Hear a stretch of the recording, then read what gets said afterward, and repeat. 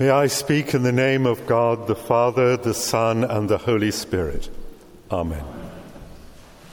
When I was about 16 years old, I used to spend Saturdays in lots of dissolute things like rummaging in second-hand bookshops for what I was convinced would be the discovery of a valuable medieval manuscript.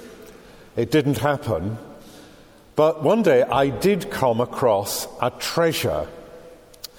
It was the maths textbook that we used in school, and it was the teacher's edition.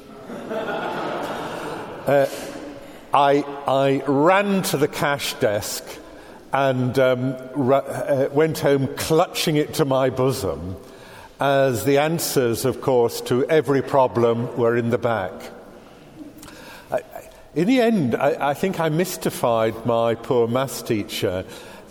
He could see that I got the right answer, even when all the class were wrong, but he couldn't see how I got there. And actually, it perhaps did my maths some good, having to work back from the answer to the question. Now, a rather crass thing to say would be that saints provide an answer to a question that all of us ask. Can I follow Christ now?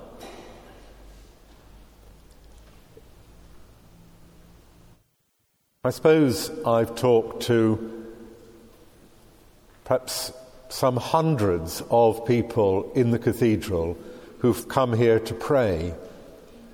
As you know, we've nearly 250,000 visitors a year, and we meet many, many, many different types of people who come here, sometimes wanting to talk to one of the chaplains, or when one of the chaplains isn't available, to one of the other clergy who happen to be in the building. And overwhelmingly, everyone asks a variation of the same question. Can God love me? Or is it sometimes put, does my life mean anything? We're asked many different things, including memorably to exorcise mobile phones, which was a particular issue 2 or 3 years ago, fortunately now resolved. The answer, by the way, is no. But it's very moving, I think, how deeply people come searching for the Lord. They don't want some superficial, glib answer. They want an insight into the meaning of their lives. People come with many different histories, people who've been in prison, people who have suffered or are suffering from profound mental illness, people who know terrible pain in their families, people who have been crushed by violence, people who've simply lost their way, and sometimes to people who've done very well for themselves but find their life has very little meaning. Can God love me with my history and my experience and my failures now? I think that might be the question that every human being comes to at one stage or another in our lives. And it would be glib to point to the lives of the saints as offering the answer. It's more complex than that. In the stories of the saints of God throughout the ages, we can see in great depth how God's grace works through many different lives with many different histories to do good. And therefore, for me, saints are indeed a sign of hope, that however bad things get, I know that I will be with God, and out of the mess of my life, God can bring light and hope and strength. I say it's rather glib to say that the saints are the answer to the question, can God love me? It's glib because in most of the stories we tell of the saints, for pious reasons, we edit out the complexity and beauty of their lives. One clear example, the Roman Catholic Church in canonizing John Henry Newman, that most wise vicar of the University Church in Oxford, did some other things as well, I think, but his life was celebrated in Rome, including by Canon Will Lamb, one of our former clergy here, who was front row as the current vicar of the University Church in Oxford. If you look him up on the internet, you'll see there he is with the Pope. We edit out most of the story of Newman's interior life. He fell in love with another man, and he spent much of his life trying to work out what that meant for him as a Christian. Now, isn't his story much more interesting when we see all his theological writing in light of that experience which troubled him his whole life? Saint Therese of Lisieux, who is a favourite of mine, a rather sort of pious young woman, you might feel.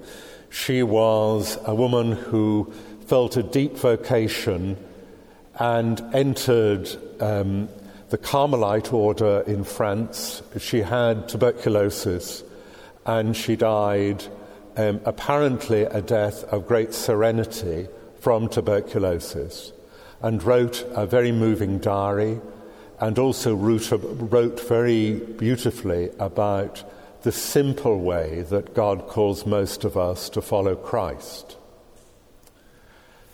What's edited out of the story that's told is that from being a young girl, she had a vocation to be a priest, something that was almost literally unthinkable in her culture. She was, I think as a 16-year-old, presented to the Pope and actually asked the Pope to ordain her as a priest. This was 100 years before priests were ordained in our own church. And of course, who knows when women priests will be ordained in the Roman Catholic Church. May it come quickly. In the light of that vocation, which was entirely edited out of her papers when they were initially published, Therese becomes a much more sure guide. In her life, she knew constant refusal, diminishment, and even laughter at her calling from the Lord.